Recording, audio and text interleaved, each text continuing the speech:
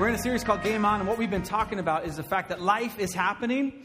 And if you think you're just a passive observer, you're not. And that, in fact, that there's two kingdoms. Thank you very much. There's two kingdoms, the kingdom of heaven and the kingdom of the earth. And you're playing on one of those teams, whether you like it or not. You're not just a fan. You're not a coach. You're not a Monday morning quarterback. You are a player. And so that's what we've been talking about. And so we talked about this idea last week that if we use the term Christian, we can all hide behind Christian, right? I could come up with a term, a definition of Christian that would be great for you and terrible for them and great for them and terrible for you. And I can bring up conservative Christians that, will hit you over the head with the Bible. I can bring up liberal Christians that don't really, there's many gods. Well, whatever. I mean, Christian is a term that we can all sit, fold our arms and mock. We can all, champion and be fans. But that's why the Bible doesn't use the word Christian. It has it 3 times, and most of the time, like we said, it meant something more like redneck than it did really kind of defining what it is. That's why the Bible uses the term disciple. That's the term the Bible uses. Now, when you start talking about being a disciple, it gets a lot more personal, a lot more laser-focused, a lot more intentional, and so that's what we were talking about. So that was the first 2 weeks. There's a game on. You're a player, and your name is disciple if you're a follower of Christ. And so what does that mean? And the other thing we talked about over and over again is that God doesn't want you to survive life. God doesn't want you to end up in retirement and so that you have all the money you need and all that, and all of a sudden, at some point you get in an RV, you travel across the country, and one day you fall asleep and you don't wake up, and then you're in the arms of Jesus. He doesn't want you to just survive life. He wants you to thrive in life.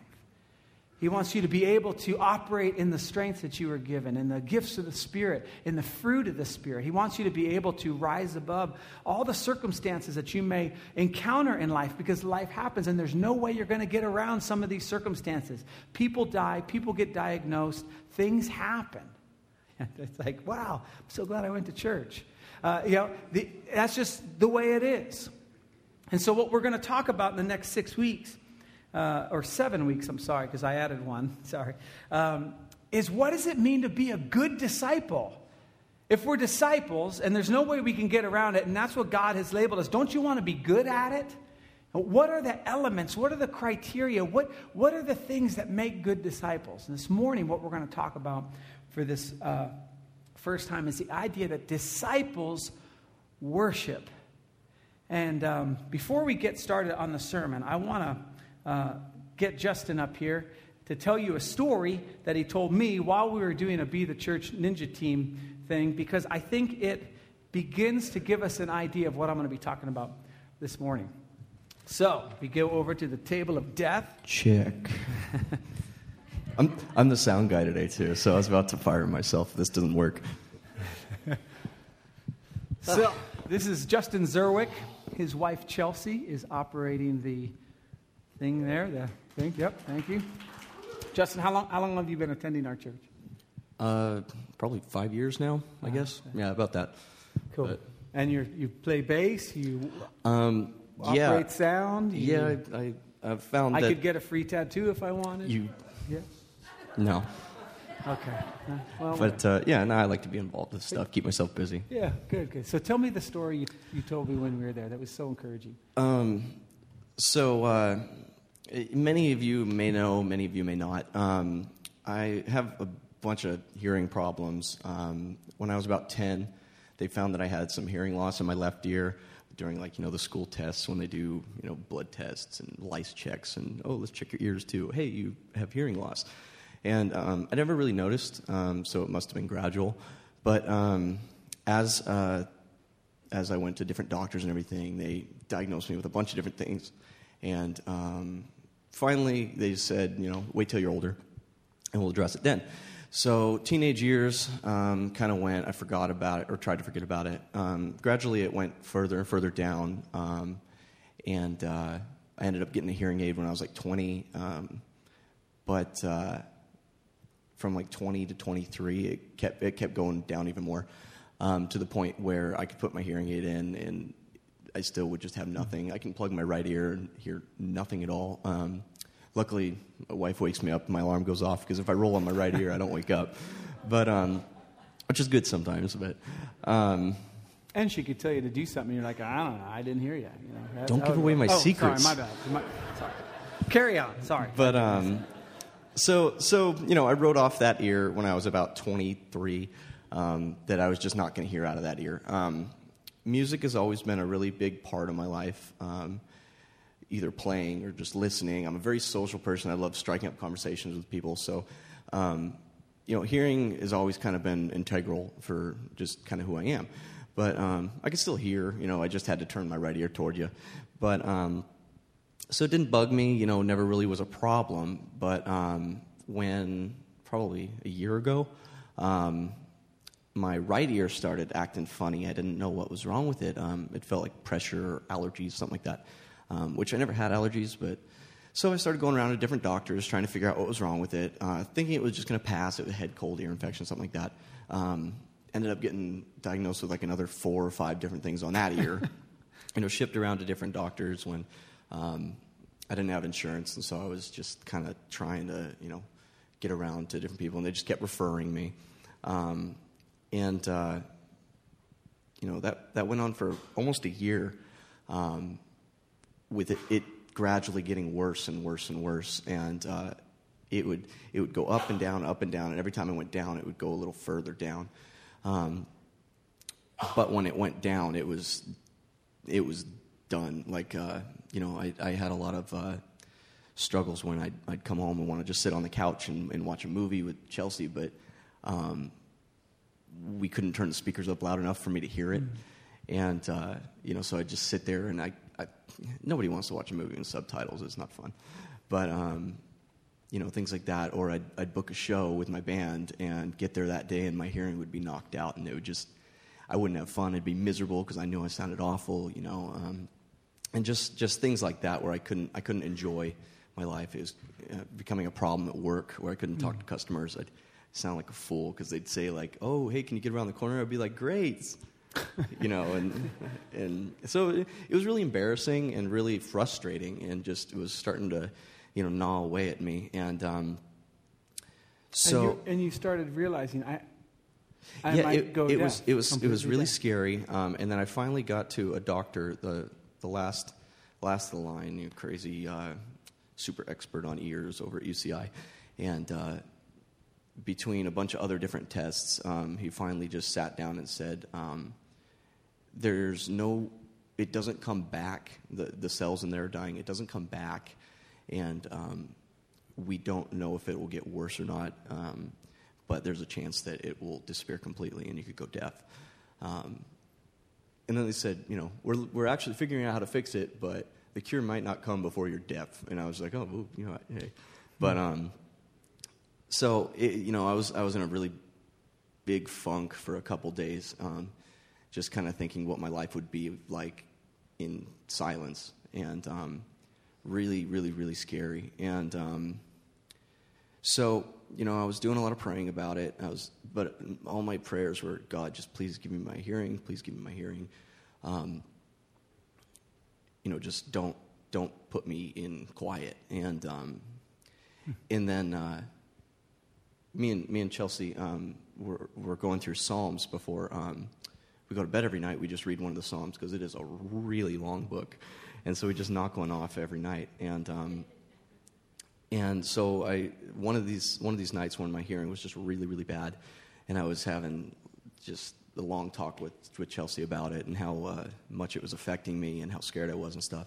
We went to bed, and I was still really troubled by it, and I opened, grabbed the Bible just because that's what we do, and I wasn't necessarily looking for anything, and which is when it usually comes. But and the psalm we were supposed to read that night was 28, and so I opened it up, and the first thing I read, just right underneath the bookmark, was, "To you, Lord, I call. You are my rock. Do not turn a deaf ear to me, for if you remain silent, I will be like those who go down to the pit. Hear my cry for mercy as I call to you for help, and I lift my hands toward your most holy place." And I just set my Bible down and just started tearing up. It was, and I went and Googled afterward. That's the only That's the only time in the Bible where the word deaf or ears is used in anything other than like a derogatory, like, oh, you're deaf to what I'm saying. It's the only place where it's like, please don't let me be that way. And it just really, really, really spoke to me. And I was really, really happy. And I kind of just got this piece of, even if everything does go quiet, that's okay because you speak in quiet. And it's not, and my prayers since then have not necessarily been, please give me my hearing, but it's been just guide me, and it's been really cool because I can rest in that a lot more now, and it was really an answer to my prayers, but not the answer I was wanting necessarily or thinking I needed, but it was an amazing answer. Yeah. It's almost like even though you go deaf, he'll never go deaf. Yeah. It's like, and I was kind of, just thinking there's so much that, one, in life that God's given me that, I can appreciate more, and not to focus on what I don't have, but to focus on everything that I do. Yeah, that's awesome. But I'll read one more verse real quick. And I kept thinking about this through it, was that everybody has some kind of issue that they have to deal with. And I can, say I'm really fortunate. I've never really had any big issues with anything. My ear has been the only thing I've really struggled with my whole life. So I kept going back to this verse in 2 Corinthians. I was given a thorn in my flesh, a messenger of Satan to torment me. 3 times I pleaded with the Lord to take it away. But he said to me, my grace is sufficient, and my power is made perfect in weakness. Therefore I will boast in all the more gladly about my weaknesses, so that Christ's power may rest in me. And that totally just sums up everything with my whole hearing issues now. Just,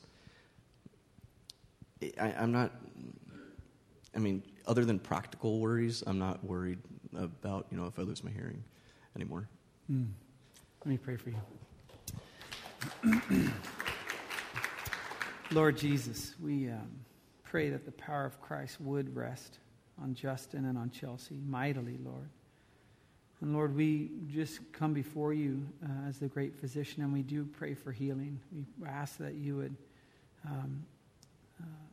help him not to have any more episodes, and that, Lord, I know the doctors are working on something, but Lord, we just ask that you, when you were here, made the deaf hear. And so, Lord, we just ask this upon our brother. We thank you for him and the example he is of a godly man. In Jesus' name, amen. Thanks, buddy. Mm-hmm. Excellent. Why don't you give him a hand again?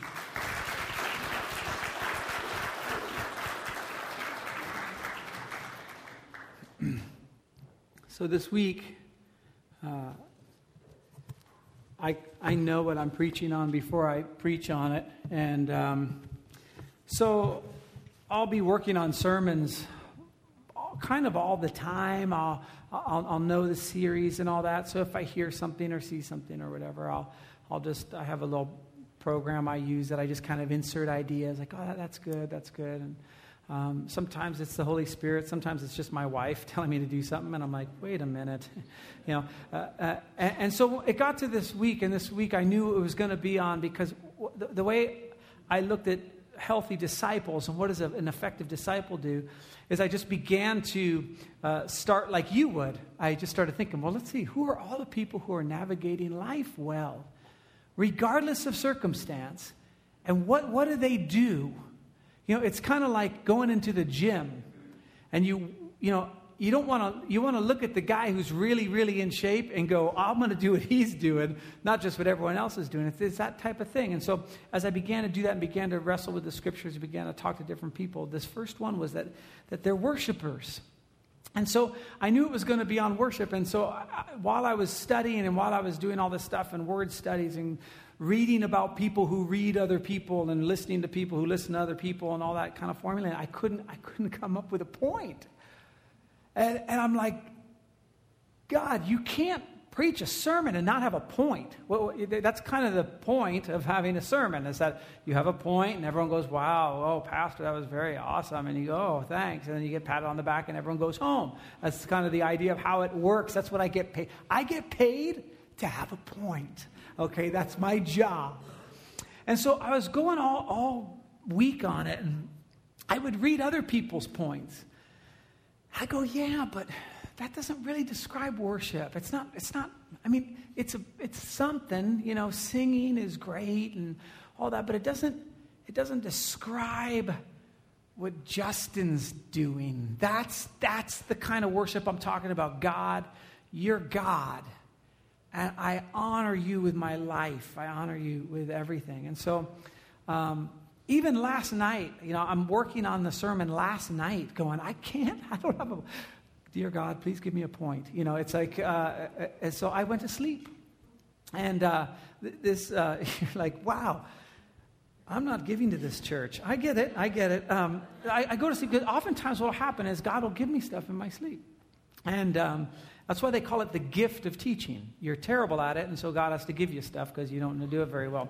And so I said, Lord, I need something because I've done my job. I've studied. I got 50,000 verses. I could just start showing them, and we could all come together. But that's like inviting someone to your house for dinner, and they're like, oh, so what's for dinner? You're like, well, the fridge is full. Go make yourself something. It's kind of like good to have it prepared, you know? And so just real clearly, the Lord just goes, just tell them that. Tell them that there's no really nice definition for worship. Tell them it's hard. It's a hard topic. Tell them everything you've kind of come up with. And then let them deal with the rest with me. And I'm like, that's awesome, you know?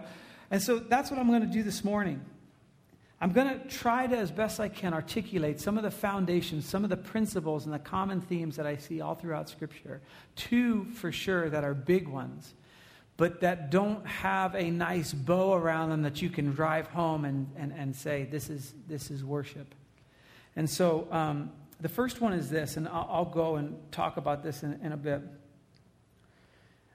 The underlying foundation of worship. The underlying premise, if you will, the thing that starts the whole conversation off, the kind of the big idea, the foundation is this: God is with us. God is with us. He's here. Like the God who created the heavens and the earth is not a God who has kind of started that and has gone and has sat down and is going to see how it all works out, and there's going to be some that make it and some that don't, and there he is, and he kind of like wound it up like one of those little clapping monkeys and just says, well, I hope it doesn't tip over.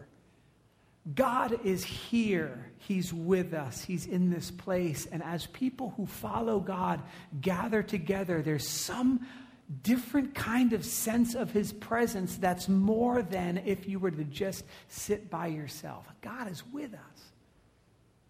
As a matter of fact, when he was taking the children of Israel through the desert, one of the ways he showed he was with them, kind of the underlying thing, was this pillar of fire by night and this cloud by day, just to keep them reminded, I'm with you. And so for him, when the Israelites were going, okay, let's just go back to Egypt, what they were saying was, we'd rather be there than with you, essentially. And so as I began to look at things with that in light, I kind of came up not so much with a definition of worship, but how do I know if I'm worshiping? Right? Because look, if we're talking about game on and we all want to be great disciples and stuff, like I want to be good. I mean, if I'm supposed to worship, I got that. That's all through the Bible. He tells us as a people to worship. He meets people during worship. Well, how do I know if I'm worshiping? And there's a way to know. There's one thing in your life and in my life that can give you an indication of whether you're a good God worshiper or not, whether you're worshiping him. It's not so much the church you go to, or did I feel something during singing, although that's a part of it. That's certainly a part of it.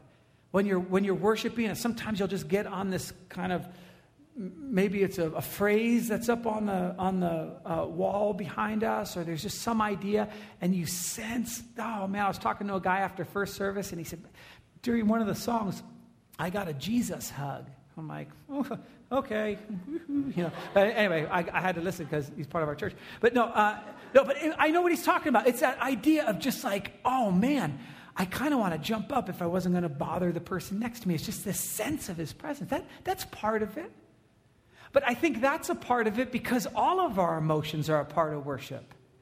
If I come angry at God because he didn't heal my ears, my hearing, and I just bring that to him, that's kind of a part of worship. You see that through Scripture. So it can't be a certain type of emotion. Maybe it's all of our emotions. And so what's the one thing? How do I know whether I'm a worshiper or not? And it's this question. And it's asked all throughout the Bible, and all the examples, almost every single one of them, that God's upset with the people's worship is how they answered this question. Do you have any idols? Do you have any idols?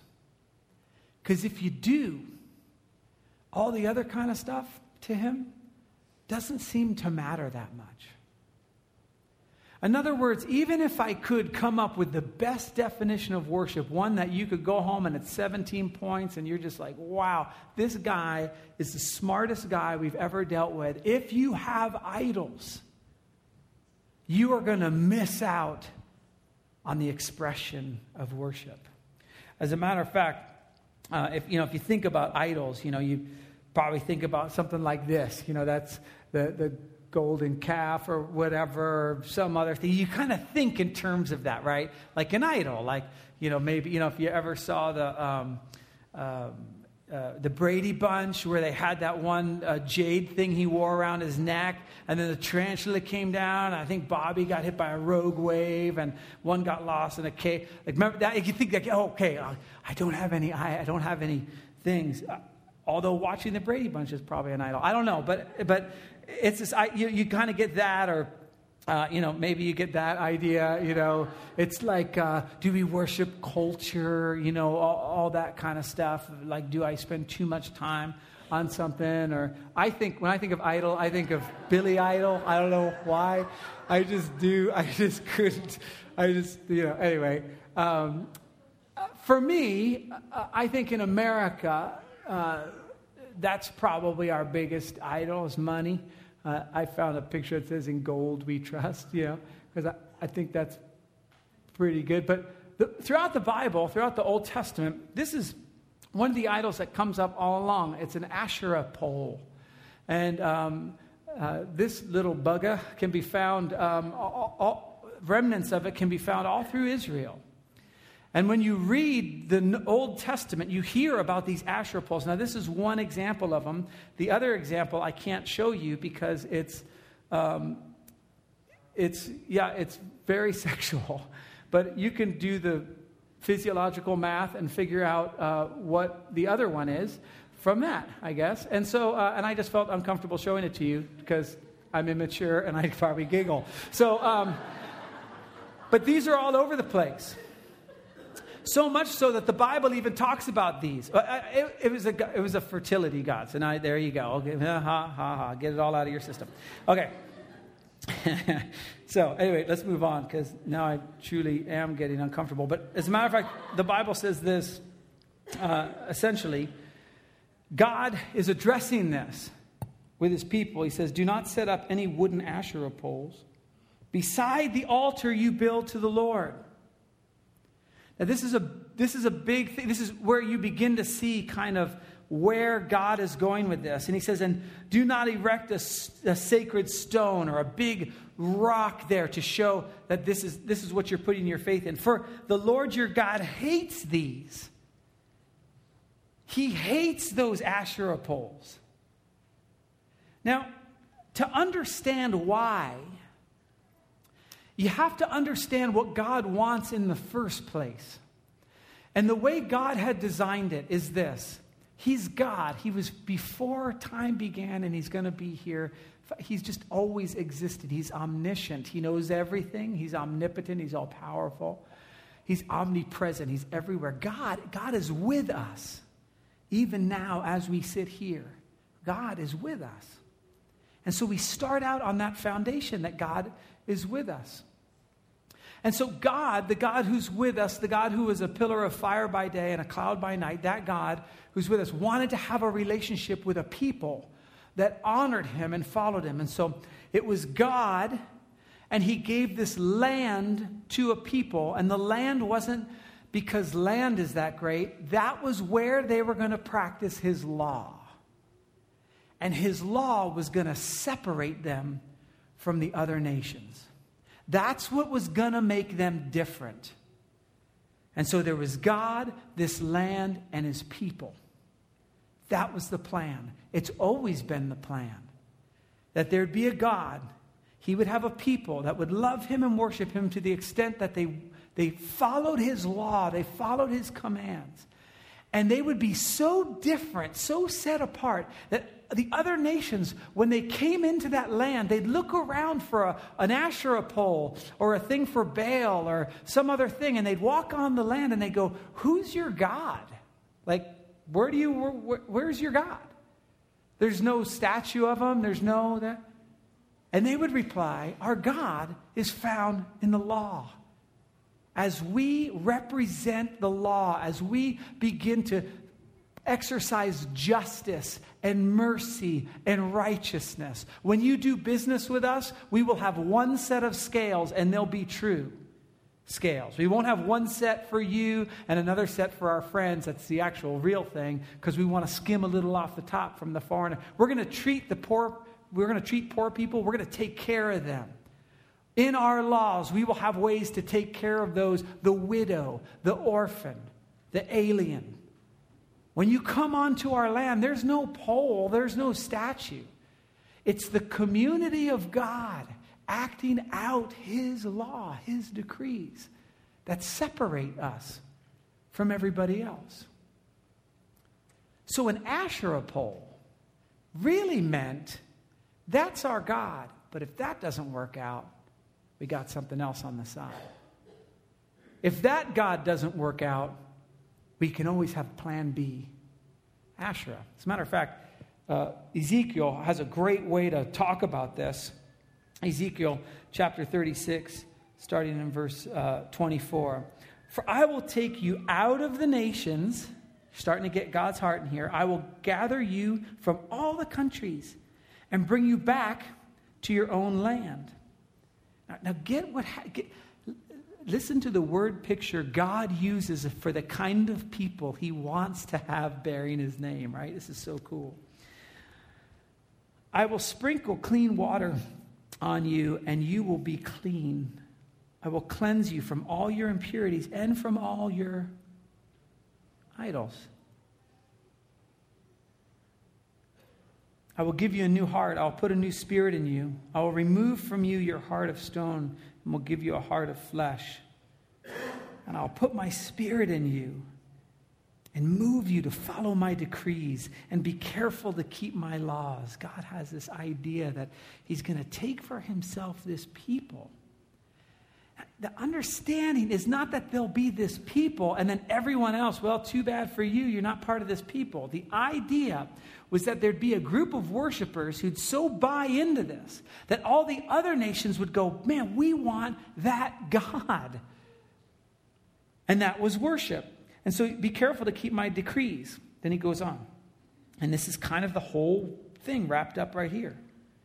Then you will live in the land I gave your ancestors, and you will be my people, and I will be your God. That was the plan. And it's still the plan. And that's all they had to do. Had they done that, they would have been worshiping. See, oftentimes, just because we like definitions and we're American and all this kind of stuff, we give worship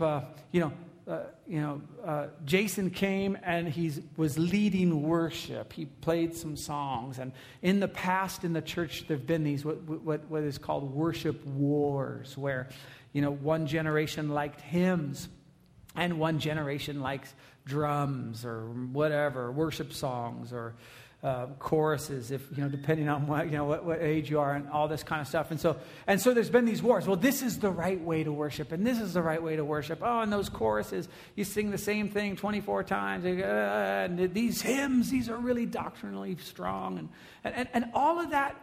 Absolutely, all of that.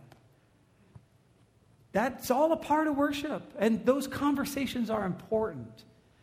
I have many friends who are pastors, and if you go to their churches, some of them are radically different. One of my friends wears a robe, which, if it were a bathrobe, it would be kind of sweet, little pipe, like, let me share with you the Bible, But it's like a spiritual robe, it's like a nice robe.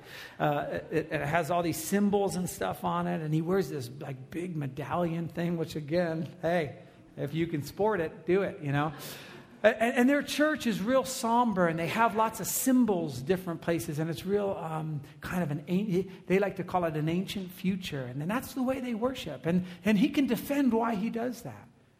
But that's their community. That's their worship set. I have a friend who has lights and a lighting team, and I think he wears makeup when he preaches, and it's like, ooh, because there's big screens and like that. And he can give a pretty good reasoning why they worship that way.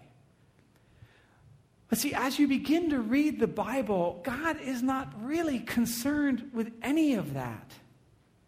I mean, he is to some extent. I mean, there's ways to disrespect. This is a sacred place, I believe. Whether you have pews or chairs or whatever, it's all how the community is expressing themselves. And it's going to be different from church to church. And so if we get caught up on that. As a matter of fact, throughout the prophets, and this was the thing I was real nervous about in preaching, because the Bible, God gets ticked at his people. There's some sections from the prophets where he goes, I hate your worship service. Your songs, I have to plug my ears. Your little festivals make me want to vomit. They're disgusting to me. Can you imagine? You're arguing before God. Hey, God, here's what we're going to do on Sunday morning. We were going to have hymns and a really nice choir.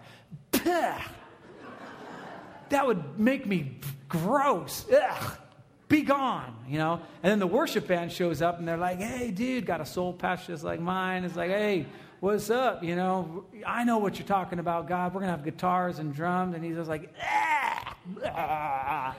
right?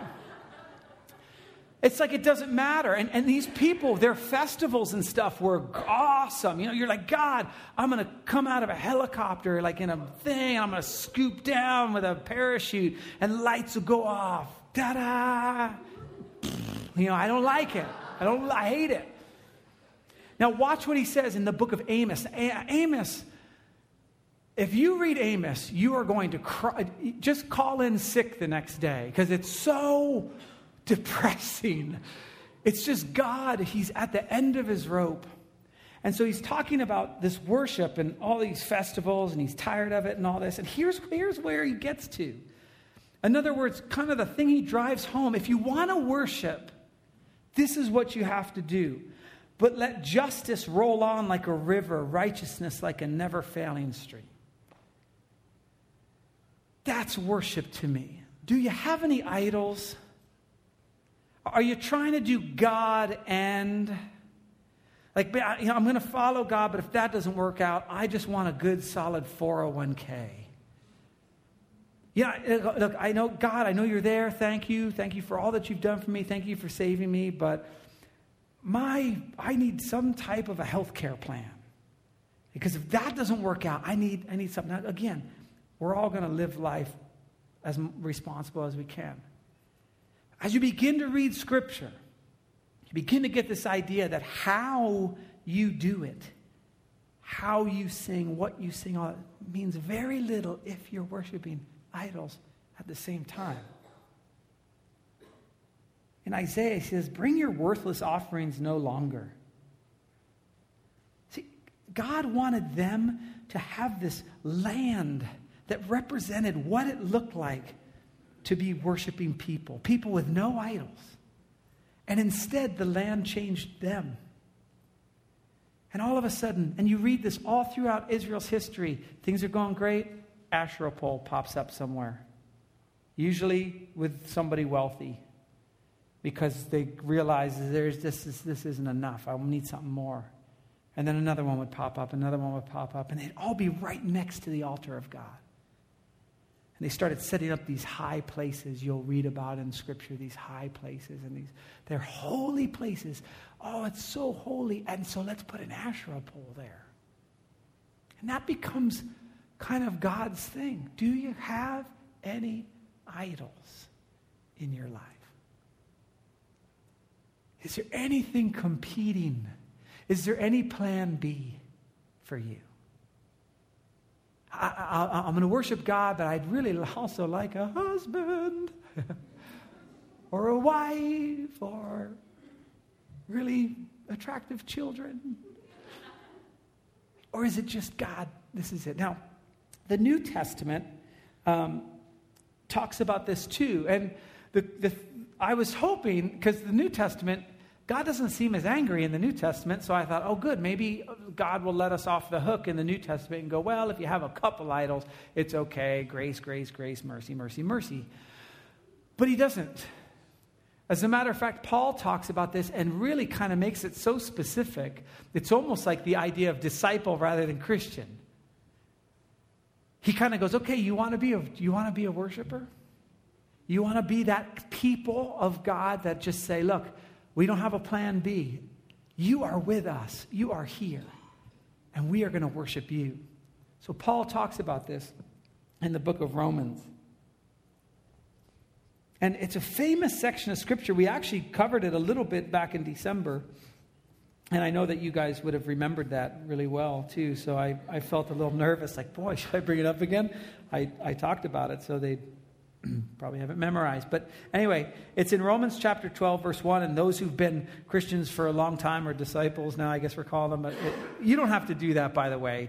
If you're at work and someone says, are you a Christian? Don't be like, no, I'm a disciple. Then you're going to freak them out. Just say yes or whatever. Don't go crazy. But it says this, Romans 12, chapter 1. He says, therefore I urge you, or I beg you, I beseech you, I encourage you, like if we were talking, I would pull everybody forward. I'd say, come here, I got to tell you something. Brothers and sisters, I urge you. And then he talks about this in view of God's mercy. Now, listen, God's mercy, this word there, really could be translated mercy or compassion. And essentially what Paul's saying is, therefore I urge you, brothers and sisters, because God is with us, because he's here, because we actually have a God this powerful and this mighty that wants to enter in a relationship with you, his mercy, his compassion does this. Because we have a God who has this mercy and this compassion. I wrote down some things of what God's mercy kind of represents. What his compassion represents, what his presence represents.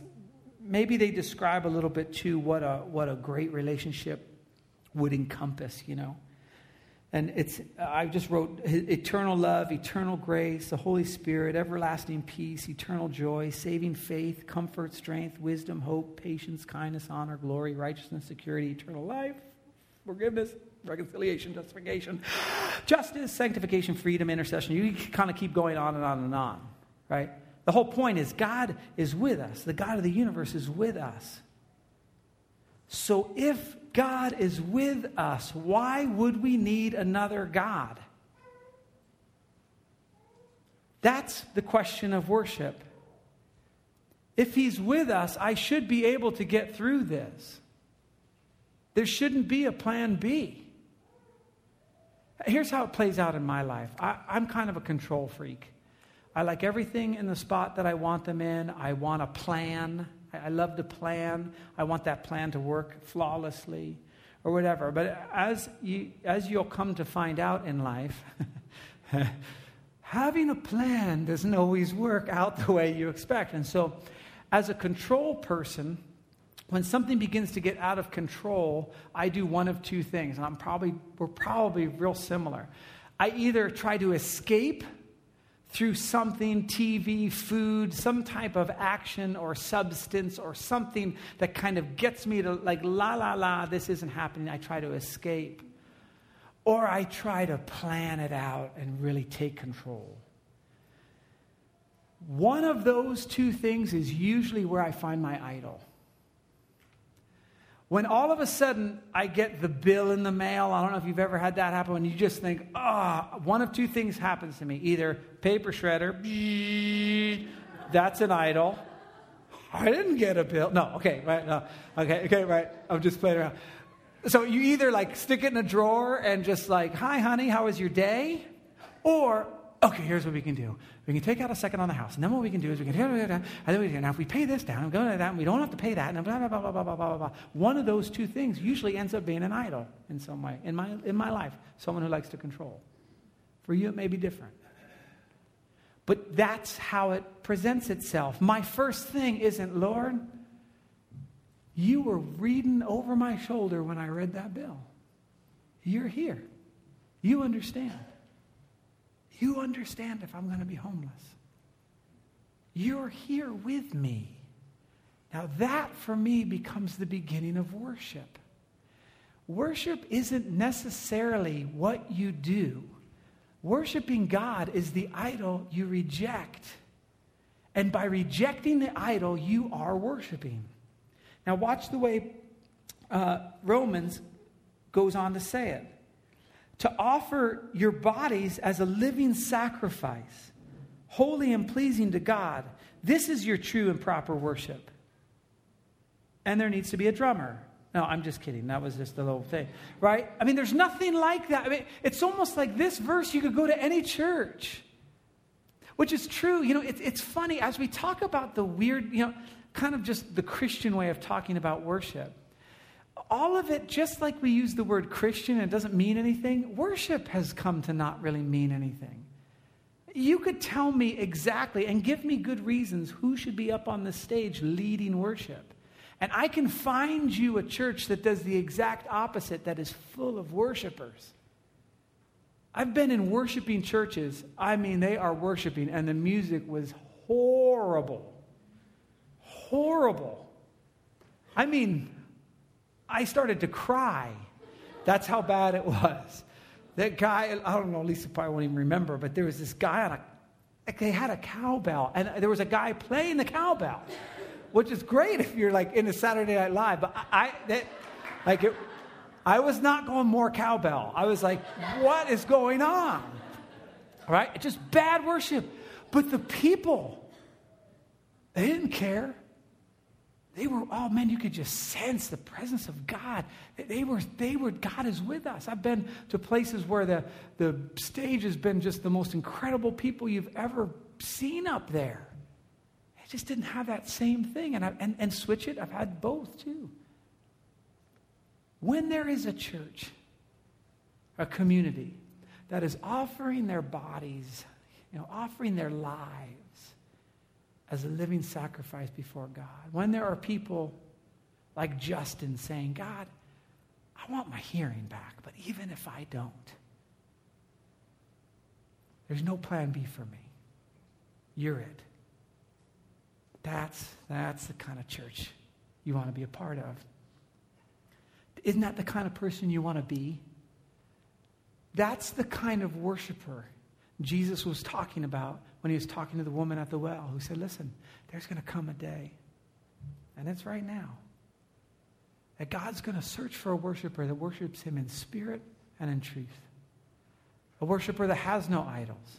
It doesn't matter what mountain you're going to worship on or whatever. That's it. So he says, you offer your bodies a living sacrifice, holy and pleasing to God. This is your true and proper worship.